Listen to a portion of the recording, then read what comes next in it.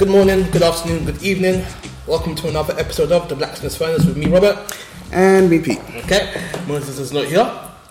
Moses had no idea that he would not be here today because Moses does not listen to the podcast or watch podcasts. Did we not say this at any other point apart from on the podcast last week? I'm sure we said it. I'm sure we said it. It should have been enough anyway. Fair enough, yeah. He was there and we were discussing it, but yeah. Moses isn't here because we are... Oh, sorry. Moses isn't here because we're back in my bits. Back at your church? Back in bits, in like proper London. Yes. London where postcodes are on the compass. London there's this CR and other nonsense. I don't know why you're trying to start beef. I don't know. We haven't even introduced... What, mine? Yeah, what's your postcode? SM. What? South Mid. What? Your postcode sounds confused because he doesn't know where it is. Anyway, so in place of Moses, we have two very special guests. Not in place of, because... You've been replaced, mate. These are not. You've been replaced. It's not. If you replace something, you don't replace it with something greater. Yeah. Or this is too much to replace just one person. You're digging a hole. I know. I'm trying. I was trying. So I might edit it out. To be honest, it's kind of right. No editing. Keep it raw, uncut. Let's go. So we've got two special guests with us. We've got long-time friend Jalade. Kevin. Ladies first. No. Because saving the best for last. Know your place. That one that fits. That one fits. Yes. That's why I can't even shade that. You are a returning guest. Yes, my name's Kevin. Hi, nice to meet you guys again. And we also have the woman whose name has tried to be not said on the podcast for like a million years now. Kept like a precious gemstone. We've finally been able to get her on the show. I'm talking about the one, the only, Peter's technically wife. Technically, well, they signed the papers, so they're actually married. Legally, they're married. Legally, yes. According to law. But until it's before God, it doesn't count. Anyway, we've got Peter's wife, Anita, with us today. How are you, Anita? Okay, thank you. Shaking the table. Sorry. Yeah. So have you changed your name to Finn yet? No, not yet. So you won't do that until the marriage day. Yeah. Okay.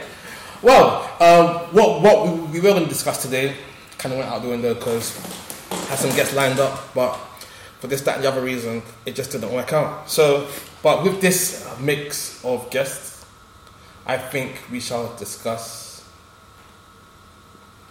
We've got a divide here, haven't we? Anyway, we've got two people on one side of the fence and two people on the other side. Yeah. So it could go into any conversation. I think. You know what? Yeah. Still trying to identify this fence that we're talking about, but I'm sure it'll come up. You know what?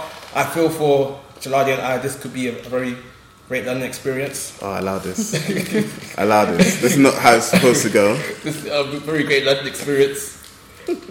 So yeah, I think that this should be a question and answer session. No.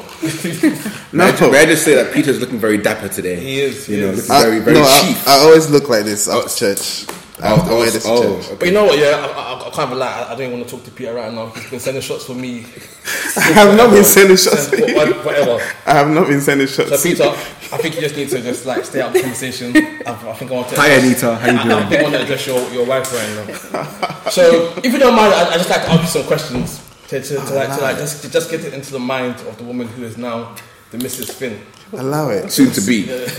And I think the first question I want to ask is, what was it that made you realize that Peter was the one? We weren't supposed to talk about this, by the way. We just so you know. Lena said we were supposed to talk about homelessness. Yeah. That didn't work out. This wasn't the plan. This is a freestyle. I'm freestyling right now. It's not right. But I think it's an interesting story. I love a good love story. Everyone loves a good love story. I mean, you're just a romantic. Yeah. She actually, funny enough, because we do premarital counselling. Those that listen to the podcast know that we do that, and it's quite good. We had like another pastor just sit in today, and like he was contributing to it, and he actually asked the story. Yeah, the exact same story. I want to hear the story now, but not from you. No. Robert likes romantic stuff. I do. A bit too much. I'm a lovey-dovey kind of guy. I'm a bit indifferent. I mean, I love stories, and I love Peter, so therefore I love the story. I feel like I've been bribed to love the story, but yeah. But yeah, so you need to tell us what was it about Peter that made you realize that he was the one? You can tell us the things that you didn't tell the pastor. This is like This is uncut. This uncut, is the raw. raw. No. That raw. Yeah. Was it a shape up because he didn't have one that day? Oh. I think because he was caring. I think that's what attracted me to him. That he was caring. As you all know, I don't know if you'd know, but yeah. Oh, I think we'll that's He hasn't been caring recently. I mean, We'll get onto that afterwards, but yeah. but what was it that differentiated him from every other guy that was in the vicinity? I mean, it's me. Oh, Peter, I'm not asking you. Stay out of the conversation. simmer down, man. the Simmer down, all vicinity, right. you know. Simmer down, Peter. All right. Second with it. Second. But yeah, so what was it about Peter that made you just I think think that's like the main thing. his kindness? Yeah, caring. We're using synonyms here, like kindness and caring. Kindness and caring. So it wasn't the fact that he was a godly man. That as well, actually. Answer the question. We just wants to know. We just wants to know. You know. And yeah, speaking of kind and caring, I feel so bad. I didn't mean to. This is not supposed to be the flag at all. Hold up, Peter. Okay, let's flip it because I see where Robert's going. I'm gonna flip it, guys. There's one question. This question is important, and it dates back to a previous podcast episode we had. We're talking about Peter and his ability to express his feelings, and I told you. Well, you can do that. see, and like literally everybody that we asked, we called people in. They said, has Peter ever expressed feelings or like emotions to you or that you've seen? Yeah. Everyone said no. Oh. Every single person. So having the woman he decided to marry, like, what does emotion look like when it comes to Peter? Because I don't think anybody in the world apart from you knows what it looks like. Emotions. Yeah.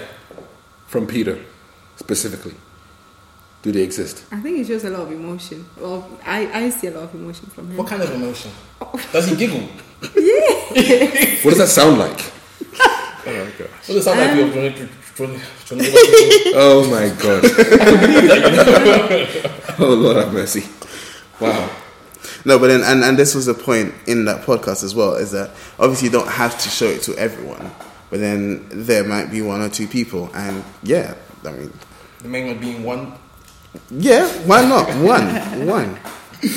Oh, okay. I think Jaladi wanted to interject before I took things too far. I don't know. I was trying to find a way out to save you, but now I feel I like appreciate that. I appreciate what you're trying to throw do. you back to the wolves again. But I guess today's conversation, if it was going to be homelessness, it could be a tangent of homelessness.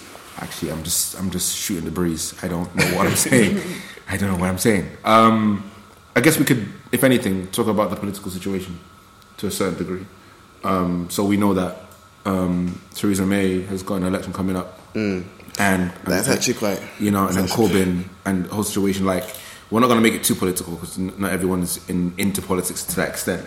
But I guess what we could then try and do is hear our own personal thoughts about it and see. I mean, in a way, you can even tie it into you guys in terms of you're about to be a family. Does politics play more of a part in the way you think now than it did before? Because before you'd be on an individual state of mind, but you're now looking at how politics can affect the home you guys building together. So with the current, I guess that's the topic we can kind of find a way to merge, because we've got an individual standpoint and a potential, not potential, but a looming marriage coming up as well. How does this political climate affect us? I guess that could be, instead of, we could always go back into, No, we're good. This is good. This is good. Yeah.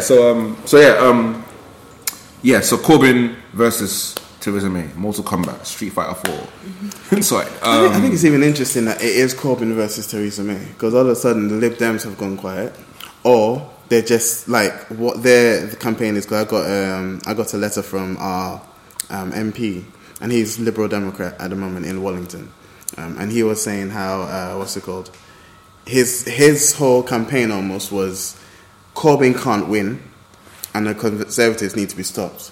therefore go with us. And it's like, that's kind of a sad kind of campaign to make. It's like, well, the option that is best isn't going to work. The option that isn't, the option that's there isn't what we want. So go with us. Yeah, I feel like after the whole coalition with like Tories all these years ago, they've just like lost all credibility. And that's why they have to go down that route, because Fair enough. they haven't got. They got food to the wolves as well. Yeah. Like, once the Conservatives came in, they put everything on them, which was kind of sad. So who are you looking to vote for? Was that too much of a political? Not for me. I'm going Labour. Definitely going Labour. And I think in response to what Jay was saying, it's actually a bit more significant now, and even Anita's noticed this, that all of a sudden I've got more political almost in or everything I'm looking at, because we're in a state now where it affects us much more directly and much more significantly than it did before. Like back in the day, I wouldn't care so much about taxes, or NHS wasn't really something I think about, because when I'm sick, mum and dad takes care of me. But now I kind of have to take care of myself. Or now, once I get married and there's kids, I have to think about them. And to think of something like losing the NHS, or that being privatized, and all of a sudden the level of care that we get, that we consider free, we no longer have access to. I've got to think about that in the future. And so for me, definitely, I think just as a matter of age and maturity, it's become a lot more significant to me what goes on in the political sphere than it was before. Do you think Corbyn is someone that can be trusted? Because like he seems to be on the side of the people, or like the voiceless people, shall we say? Do you think he's too good to be true, or do you think that he's actually about making these changes that he's talking about? Now, what do you guys think? I don't think he's the voice of the people. It's with any kind of political situation in this country within the last 10 years, it's been the lesser of two evils, similar to the States. Like, Corbyn isn't the solution to everything. Corbyn's part of a party that brought us into the situation in the first place. Blair, if you think about Labour, Blair. Tony, if anything, is a slight relief until we get a better alternative. Nobody wants Theresa, because Theresa's coming off the back of someone who shagged us, pretty much, if you think about it. He's got a lot of appetizing, things in his manifesto, tuition fees being scrapped, which I doubt it. Like, they're not going to be scrapped. I think they might be reduced, if anything. And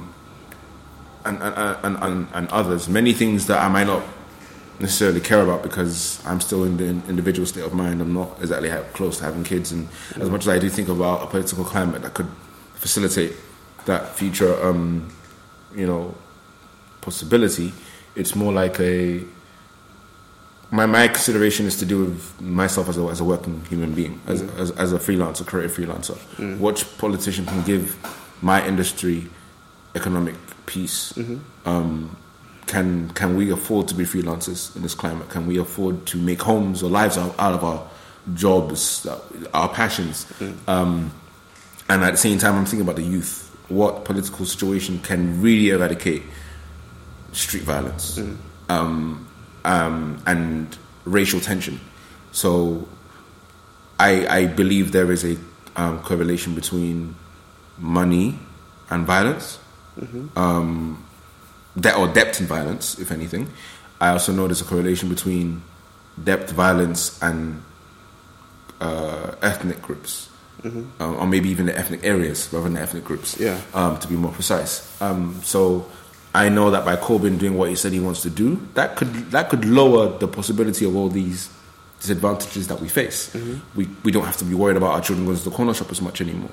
We can actually afford to invest, or afford to let our children go out and do what they want to do, and not narrow them down to a field of industry that won't be for them because of because of us being scared of, no, don't do that, you only meet these kind of people, those kind of people. And realistically speaking, I think those dangers can be found anywhere. But we're led to believe that certain industries have less danger. I don't always agree that to be the case.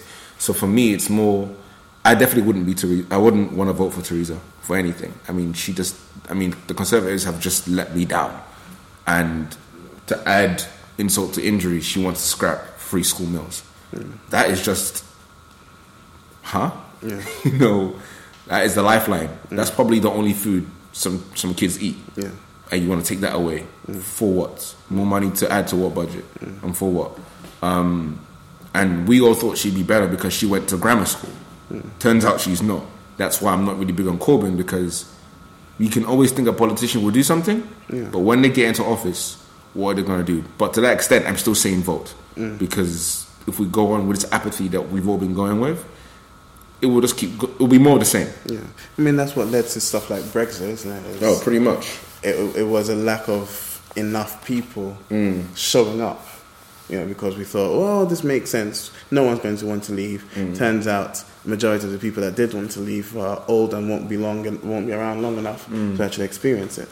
But like you look at some of the effects that it's had on, you know, you're talking about the professional lives and stuff like that. And so far, it just hasn't been good, and it's getting worse. You know, like as a pharmacist, you know, like you talk about how they're always getting cuts, and it's always like seeming so difficult, and all the companies are like having to struggle, and that means they're downsizing, and that means quality of care is going down. And I think last time I saw in the news, you know, with residential care and stuff like that, all of these things that we almost take for granted in this country, they pass however many terms of a majority conservative and then only conservative, we have just seen a decline. And so for me, it's like, and as someone who isn't a political buff, like I don't know red from blue when it comes to it. Like I actually still don't understand the colours. But if we've been following this path so far, and it's just been a path leading to pain, why would we continue down that path? Does that make sense? I think it's political ignorance.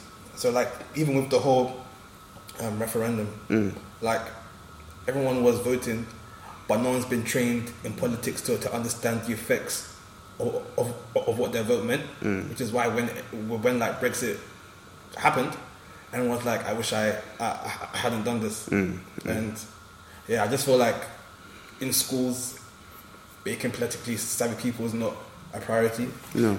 Which is why we find ourselves in the position that we are in now. But what also is the case is what social media has done for us, because social media means now we're all in little bubbles. And so because your social media feed is, most people, that's where they get their news, or that's where they find out what's going on in the world. And your social media will tailor the things you see to things that it thinks you like to see, because that's how it keeps you in the app and that's how they make the money. So because of that, we're not actually seeing a full picture. So when Brexit happened, almost everyone that voted no to Brexit was surprised, because everything that they would see around them is people that are like-minded. So we're all the posts I'm seeing is, yeah, we shouldn't do Brexit, we shouldn't do Brexit. I'm thinking the majority are of this mindset. But then that's because social media is only showing me those things, and I'm not seeing the bigger picture. And so when it came out, it was like, but okay, that's a surprise. I thought we're all on the same page here, but that's because you're only seeing those that are on the same page with you. And I feel like a question that isn't asked enough is why. So like people say, vote for this person, vote for this person. Why should I vote for this person? And people's vote is like you said, based on social media. Based on what you see on newspapers and stuff. I remember during, it was something when like Ed Miliband was running, and then there was like a picture of him eating like a bacon sandwich, and it looks so unflattering, and just like stuff like that. It just like discredits politicians and sways votes, and people being as silly as they are will see a picture of him like that and think, he's not a serious guy, I shouldn't vote for him. Well, that's fair. I mean, what do you think? Do you think it's just a game, competition? What, politics? Yeah. I mean, yeah. I think at the moment I'm not sure myself, because they say something and then when they get in power, it's completely different. You would think, oh, this one might be different, this one might actually, and then it's the same thing. So I think mostly it's a game. I think mostly it's a game. And in It's terms of saying what you need to say to get in, and then when you get in, you do whatever you want. Yeah. okay, so I guess in to that extent, because again, there's draw comparisons between where you guys are going to be and where we are, in terms of then trying to change the perception of it for like young people. Let's say, like, how would you tackle this for potential children? Like, how would you, from a young age, try to guide their minds towards having informed opinions of politics? Because when kids see it, especially on social media as it's evolving, I'm scared to know what it's going to mean in the next 20 years. But all we're going to be shown on such platforms are the bad sides of things or the comical side of things. And children will take it at face value. They mostly do. As adults, just arguing and being very childish. So how would you try to, nurture their minds in terms of understanding how important it is to have an informed decision about people who more or less control the state of affairs? I think I'll have to come back on that. Like a couple years' time.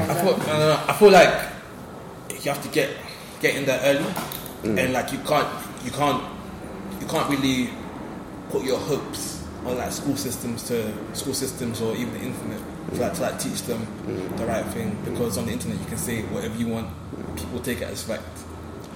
So I think in the same way it's up to parents and like guardians, like older people, to teach children stuff like the importance of like taxes and like how to, even stuff like how to change a tire.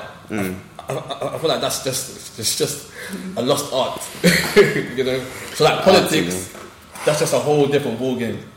And so I think as we are, even though we're not an older generation, I think we're old enough to have sway on those younger than us than what our parents might have. So like we can influence them and maybe not tell them you should have these views, but show them the right way to go about finding information so that they can create their own views. So I've got two things in response to that. The first one being, what I've observed is, from like a traditional African kind of upbringing, their political motivations were significantly different, and especially for like the first generation, their political motivations were mostly based on, dare I say, who's less likely to get me kicked out of the country kind of thing, or that kind of at the back of people's minds was the thing, and so that influences their decisions. And what I notice is in that setting is most things that come top down, or most things that come from our parents to us, are mostly prescriptive, as opposed to being informative, or as opposed to being like inspirational in any way. It's just prescriptive. Like my mum's political advice to me has always ever been vote Labour. That's it. That's always ever been. They were onto something. And it's never been, like you said, why, or it's never been this or that. It's just been vote Labour. And that's more a consequence of our African, thing. But then I feel like as a generation of mostly British-born citizens, or like people who have been brought up in maybe not so much of a conservative African environment, like we live in Britain, we understand Britain a lot better than our parents do. So, which is why I was saying that it's up to us to be the ones that have an influence on these younger ones. And as the second thing, the second part of the response was the fact that our school systems don't really teach anything. Teach photosynthesis.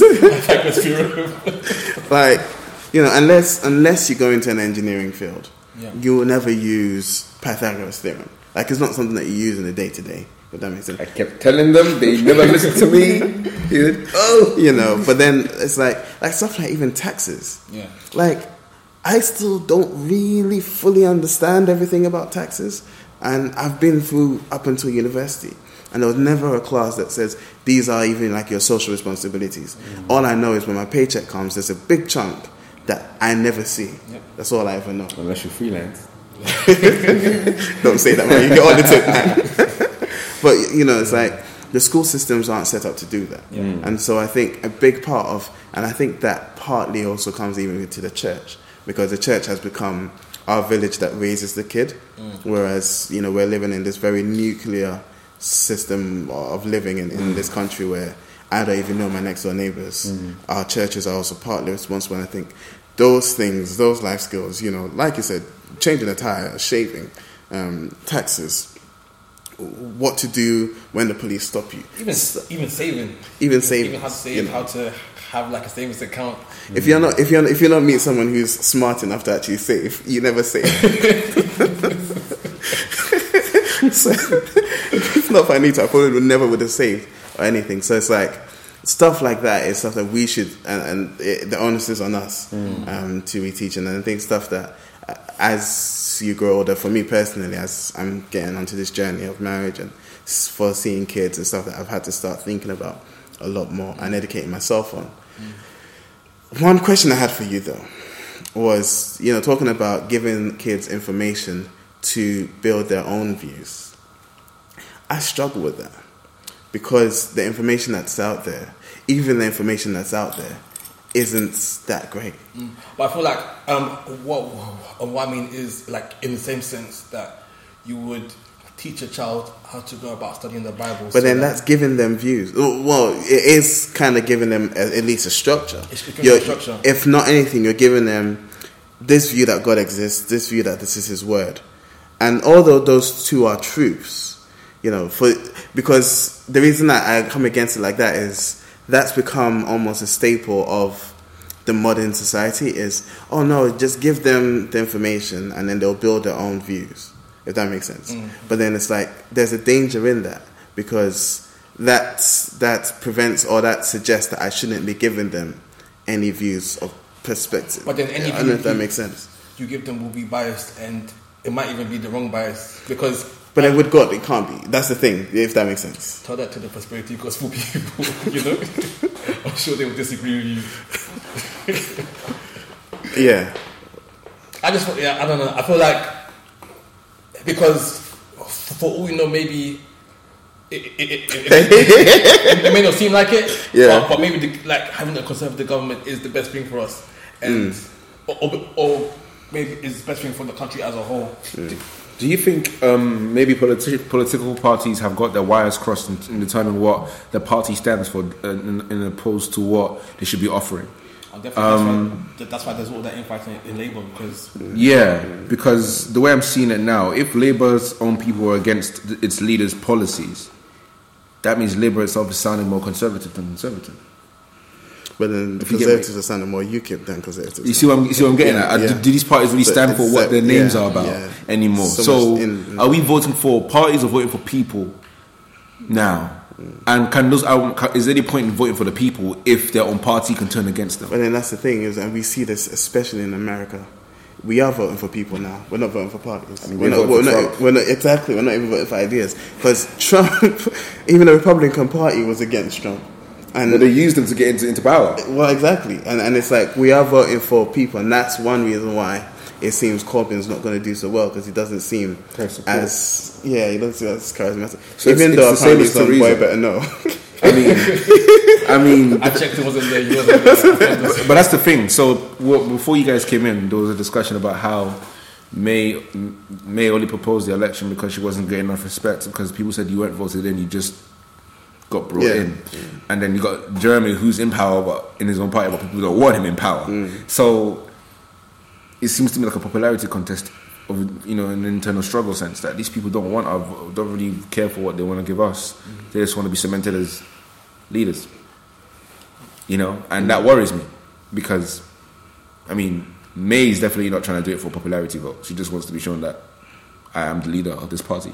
I had a very wild theory. Hit me. That May suggested the snap election because she doesn't want to be the bearer of grim news when the country eventually goes down a destructive route that is going down. Like with the whole Brexit thing, with the direction it was going, she didn't want to be at the head of that.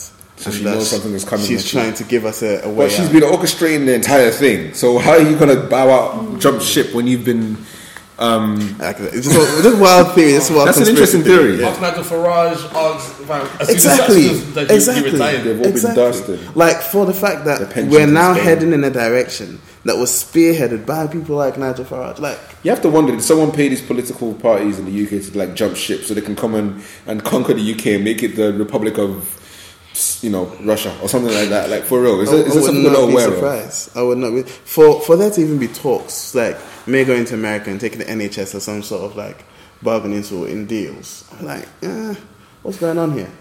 And it's just like everything's turned to Trump. It's not even that. I find it hilarious how such a small country. We're tiny. Yeah, but we mess Such with a the big small boys. country. We mess with the big boys. Has such implications. It's mind blowing to a certain degree. It's because they took over half the world. I don't know how they did it. I think what they did is that when they were taking over the world, there was gassing everyone like, we got this big country, man. Like, we're so big. And then years later, we see the map like, wait a minute.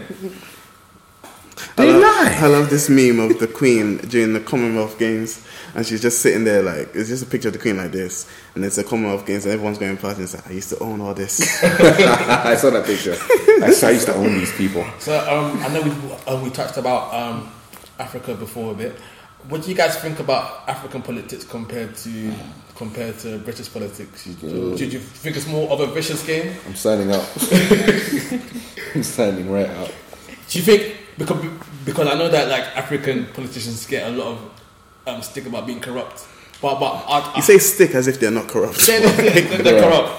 But are British politicians any less corrupt than African politicians? Or do you think it's a different like nuance of like corruptness? In like the sense how like in America you can see like there's like blatant racism, and in Britain they're like nuance of racism. No, it's blatant racism too. But the reason why I think we're making a mistake of calling it blatant and not blatant in the sense that guns are louder than slurs. That's a bar. Behave yourself. That's a bar. Behave yourself. But you see what I'm getting at? Yeah. Like, are we calling it blatant because it's a more extreme use of violence to portray the racism, and because in the UK it takes longer to kill a black person or a person with a baton. What's blatant actually mean? I feel like I finally agree in terms of people saying it is pointless to compare US and UK racism because they happen on two different fronts in different ways. It's not one is more pronounced than the other, because one has a different way of doing it. So they're both blatant in different ways. Yeah. So why would Americans waste time shouting racial slurs when the people that work within the law authorities can just shoot you? Like, for real. Whereas in the UK, they've got to find more divisive ways to be racial, to be racist, because they don't have access to the guns. to guns like that. No, really, it is. You know what I'm saying? Like, so it's not blatant. It's just A different type of it's a longer, drawn out way. Yeah. So we should be. I guess in a sense, I'm glad we're not dying at a rate as Black Americans, and I'm not saying that Black Americans are. I'm not trying to like compare it and say, oh, well, at least we're not them. It's a terrible affair across the globe. God knows how it's been done in other countries that we're not even aware of. But I find that. I mean, I had a conversation with a friend. She's Filipino, and she was saying how it must be mad being a black man in the UK or anywhere else. I mean, and I had to tell her it's mad being black in general. Like, black women get it the worst way, but being a black man, she made me think about my experience as a black guy. I live in Hackney. I've always lived in Hackney, more or less, and I don't know when I came into a realization that I have to make peace with the fact that when I leave my house, I might not come back. Like, for real, it's that real, and it's not like I worry about it. It's just a part of our lives now. We don't even get scared of it anymore. We're like, you know what? Things happen on the roads, and if anyone can get it. Like Game of Thrones, anyone can get it. Yeah. It's like that. But you don't even get worried about it anymore because you just know it's what you live in. Yeah. Even Go ahead. Even me living in Waterloo, I thought, Waterloo's a nice area. Anyone can get it. Someone died there. Anyone. Someone stabbed there, and It's madness. It is an actual madness. So it's not just about being racist. But I think the difference there is the fact that at least here you're less likely to get shot by a police officer. Oh, okay, yeah. And that's the unique thing in that these are the people that upholders, and the upholders of the law here aren't any better. To be honest, they're not any better. They're just as prejudiced. But are we? I'm tackling with your valid point. Are we supposed to be grateful that they don't have guns? Grateful, yeah. I mean, because we're not dying. No, but okay, cool. Dying is one thing, but oppressed is another. Yeah. And I'm not saying we're not. I'm not saying we're not. That's the thing. Like, okay, cool. We're not dying, but we are. Well, I mean, we're still being killed. In fact, we're still being killed. Yeah. That is a fact. Yeah, still profiled. We haven't convicted any police officers apart from maybe Stephen Lawrence's killers. And I need to check my facts because I'm not sure if they were indicted or not. But when was the last time we actually got a valid sentencing or a sentencing of someone that a police officer actually killing? Because there are many stories that haven't even been heard yet. This is the thing as well. I was going to say is that over here we don't get those stories as much. No, because as far as the world is concerned, the US is where black people get killed by police officers, and the UK stories go cushioned or silenced. I'm not saying again their stories shouldn't be heard, but I think the world needs to be aware that it's not that it's less blatant here. There are just more inventive ways of doing it that haven't seen the light of day. Like how many parents? I mean, they say, "Oh, stop the youth from killing each other." Well, can we literally look at the police officers who are stopping us on roads for no reason? You know, like giving us the eye. I mean, even last night when I was walking, where was I? I forgot where I was yesterday. No, I wasn't Colombia, but I was headed home. I was walking. I decided to walk home from a particular place in London. I have the worst memory ever. But I remember there was a police van driving past me, and like I'm a bit self-conscious when it comes to police officers because in my informed level of awareness now, I realize that things aren't what we used to think they were. So this police van slowed down, and this officer looked at me through the window, and this look wasn't like just looking at the window. He was looking at me up and down, wondering if I fit the bill of someone who looks like they're on their way to trouble. And this was in Tower Hill last night. So that area is already not ends. And I'm there in my tracksuit bottoms. I've got a big hoodie, rain jacket on because it was raining. I got my phone out in my hand because I'm trying to find locations to where I'm going. And the van slows down in front of a car, and the guy just looks at me up and down like he's trying. Like it looks that way. People might say I'm reaching, but it looks that way. I kept it moving. I wasn't gonna appease him by straightening up my walk or whatever. I walk how I walk. I'm not gonna conform to your standards of, non-violence, whatever that looks like. But that's something that a lot of us are dealing with. For a lot of us, it goes beyond the look. It goes to the car swerving in front of me. Excuse me, can I talk to you for a minute? Where are you coming from? We had a report that someone fitting your description around here. Really? Around here? And what description? What description is that? You know what I'm saying? It can go left so quickly. So it's not, and in America it hasn't even got to be like, it could be, I see one, stop, starts running, bang. That's the main thing. You know what I'm saying? So it hits a longer drawn out way because they haven't got the projectile to reach you.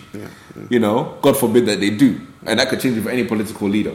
You could decide that, you know what, we're not protecting the streets enough. There's too many killings. Let's get guns in now. At which point we're off to Spain. Spain? Is that any better? I don't. We're out of this country. That's all I know. Out of Europe. That's all I know. Because I've had that exact experience where, and I don't know if I've said this on the podcast before. I'm driving home from a church event. I'm driving in, turn into my cul-de-sac or close. They're coming out of the close out of a previous thing. By the time I've gone from the edge of the close to my door, parked, they've turned around, come back. The guy gets out of the police van. Oh, you locked up pretty quickly. That's how he starts his interaction with me. I know where this is going. They ended up searching the whole car, top to bottom, checking my license, checking my nationality, checking... Outside your home? Outside my home. Outside my address, my home address. Looking for something in the car. To be fair, when they asked me if there was anything in the car that shouldn't be in the car, my response was, everything in the car is in the car. Because they were pissing me off. They were annoying me, but that could have gone left so quickly. They could have gone left. And in the whole interaction, there were points where they were deliberately trying to provoke you to do something to justify their stopping you, because now they've stopped you. They're looking for action. They need a reason why they've stopped you, because they stopped you for no other reason than it's a black guy in a car that's parked up. So you have to do something, and that's again, we even see that in when someone's been shot by the police, they then go and search out his history, and it turned out that 10 years ago he stole something from a shop, and then they put that into, so the mugshot. And it's like, but that had nothing to do with what's going on now. Nothing. But it justifies, or it doesn't justify, at least it camouflages what they actually were doing. So that's why I'm consistently grateful that it's a very small unit of police people that have guns in this country. Because it could very well have gone. I'm with you. I don't know, like, you have any kind of insight, not even insight, like maybe experience with that kind of thing, or opinion on the state of what it's like to be a black woman in the UK. Like, have you ever felt like, I mean, I'm sure for the most part it doesn't feel safe to be. I think I've been not lucky to say, but I haven't experienced that a lot. But since I started work, I think I've kind of seen the prejudice from the white people, and Caucasians. initially, Caucasians. initially I was just Shut them up. No, I'm just trying to make sure you caught on the microphone. initially I was like, I didn't experience any, so I wasn't really bothered until I actually started work and actually seeing how different people behave when they come in, when it's a black pharmacist or if it's a white pharmacist in there, how they talk, how they behave.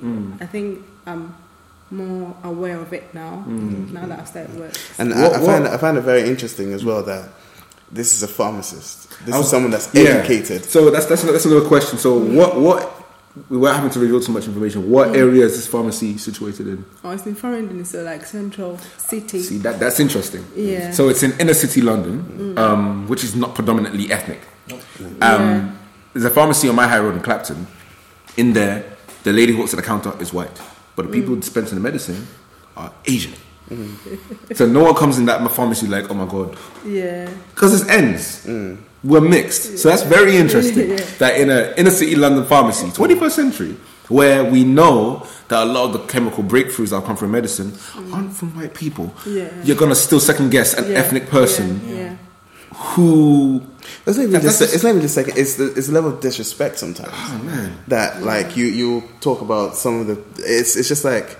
This is someone that's serving you something that's saving your life. They've been vetted to and work there's there. so much inherent prejudice against blacks. What I was interested actually in asking is between like Farringdon and like when you worked in like somewhere like Brockham or something like that, where it's out in the country kind of. Is there any difference between the people there, even though they're mostly both Caucasian? Is there any difference in like kind of the attitudes and stuff like that? No, I think Brockham was more of residential area. It was quiet. It was more orderly, so they were a bit calm. But in the city, I find like when you go out into like the countryside, even when you're black, you get looks, but people are a lot more friendly. It's more curious looks than dirty looks. If anything. In some places, it unnerves me though. It unnerves because sometimes I don't want to be. Have you watched Get Out recently? I want to see that soon. I'm going to see that soon. It unnerves me because I don't want to be I don't want to be his speculation. As much as you might be curious in a friendly way, I feel like I don't want to have to feel like in 21st century I'm being treated especially because you don't see many people like me. Like it puts me off. But then like, is that their fault though? If by virtue of where they are, there aren't. No, I get that. It's like saying me going to like a village in Vietnam where they've never seen black people. I should just expect them to get with the program. Of course not. They're going to pick up my hair and everything. Like if you go to China, you're a superstar out there. You know what I'm saying? I get that. Certain communities haven't been made aware of how the rest of the world is functioning. But it still strikes me as odd, especially for this being the UK. Why am I made to feel like an anomaly?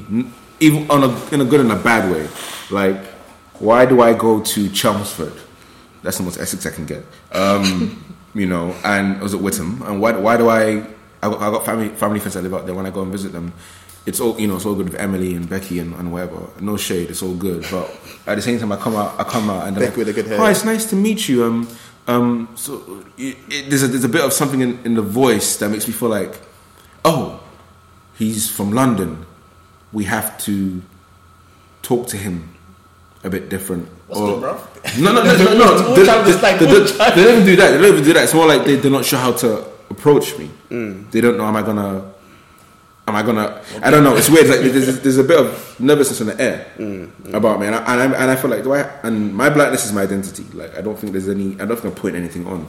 The way I speak now is me. If that's what they attune to being black, so be it. I'll take that. But I feel like when I'm talking to such people, I have to dilute what it is I am to make them feel comfortable. And if I don't do that, I'm being made to be loud or menacing. Cue police officer, you're being rude. No, I'm just saying you stopped me for no reason. You're being menacing. No, I'm asking you to give me a reason why you stopped me.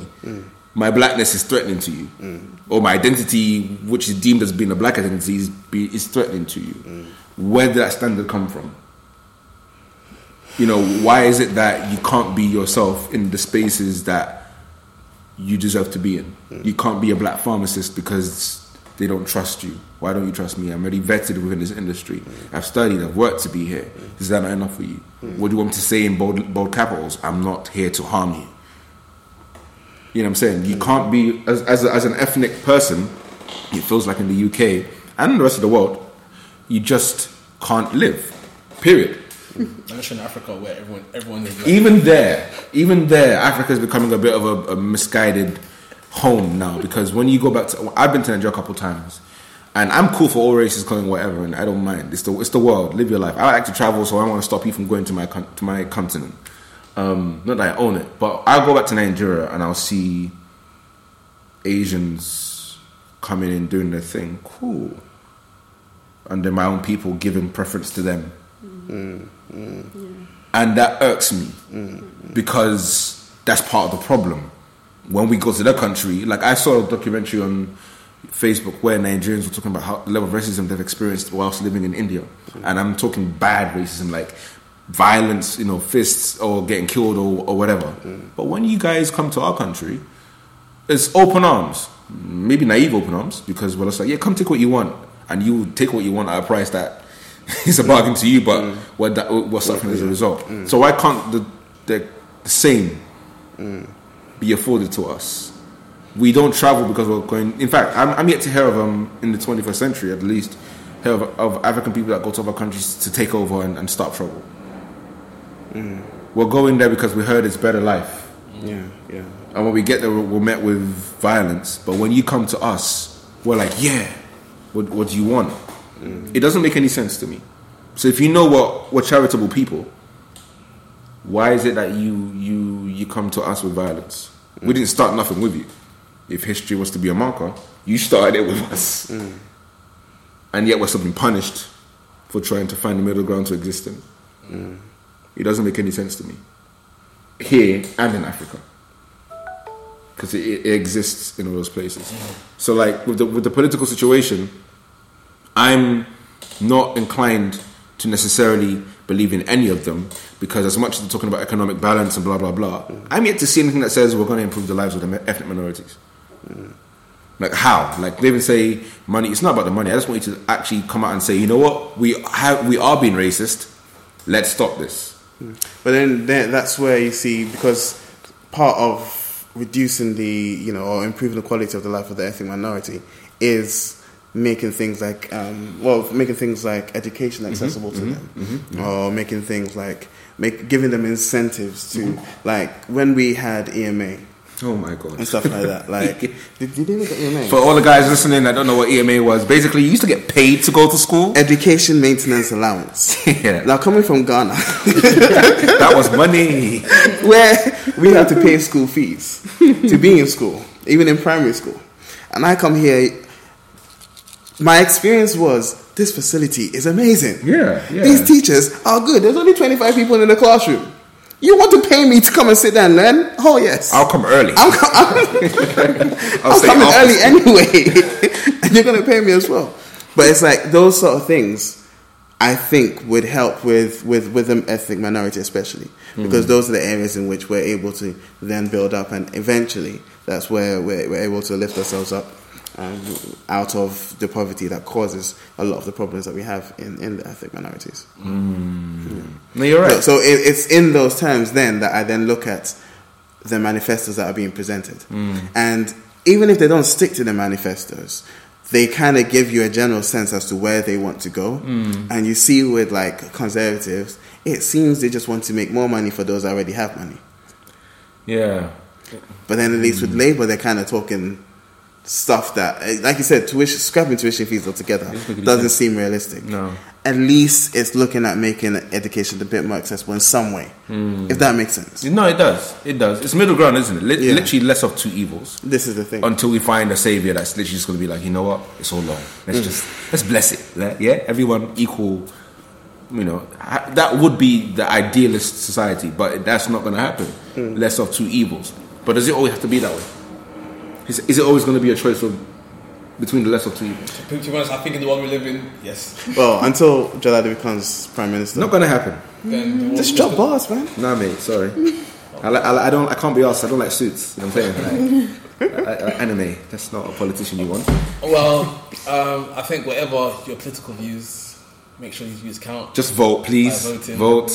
Like, don't waste time. Like, sign up. Today's the last day. Last day. Oh wait, so in which case, there's any point about talking about it now? It's too late, but if you have registered, That's what it's too late.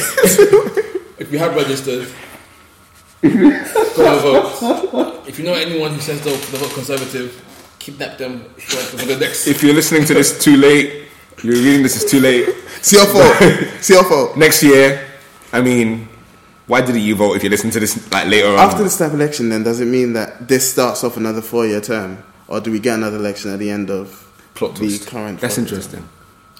I That's interesting. think I heard somewhere someone said that it won't be 4 years until you can vote again. So I think it's a new 4 years. I could be wrong. So close to the tax year too. What is wrong with people? Oh man! Look, whoever is Prime Minister, God is still good. You know what I'm saying? Like that was the theme when Trump got elected. No matter who is president, God is still good. And in the end, it's true, and that's the thing. Like, even though Christians are called to obey, kind of like you submit to authority, we submit to a higher authority in God, and He keeps us. It's asking for direction. Yeah, no, like for real. Like, listen to the God within and let Him just show you the way. And please, just vote. I mean, not even just now, in the future as well, vote. Yeah. Even if you're not gonna choose someone, go to the registration, wherever they have it, and you can spoil your ballot.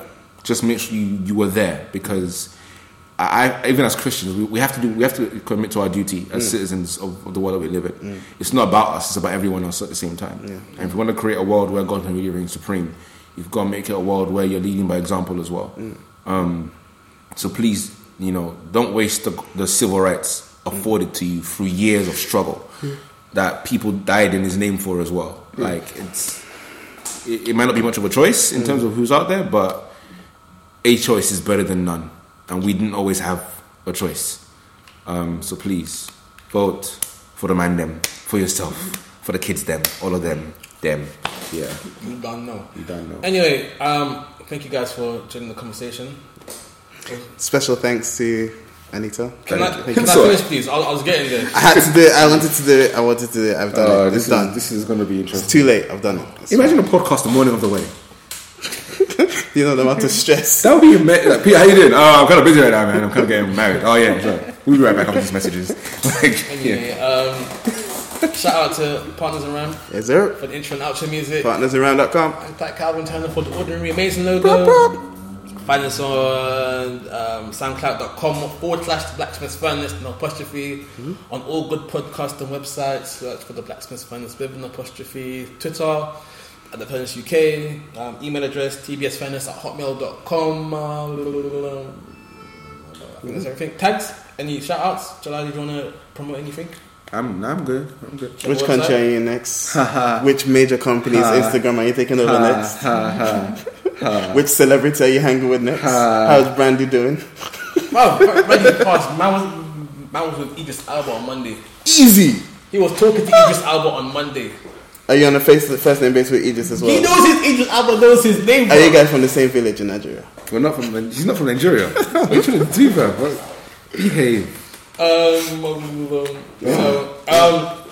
What's it called? Reverb, first Tuesday of next month. Let me just check when that Tuesday is. 1 second. I've recently runs before. So professional, isn't he? 6th of You had one job. 6th of One June. job. 6th of June. All right. 6th of June. Croydon Box Park. 7 p.m. It's going to be live. It always is. Inside. It's everything. Nancy Meets season 2.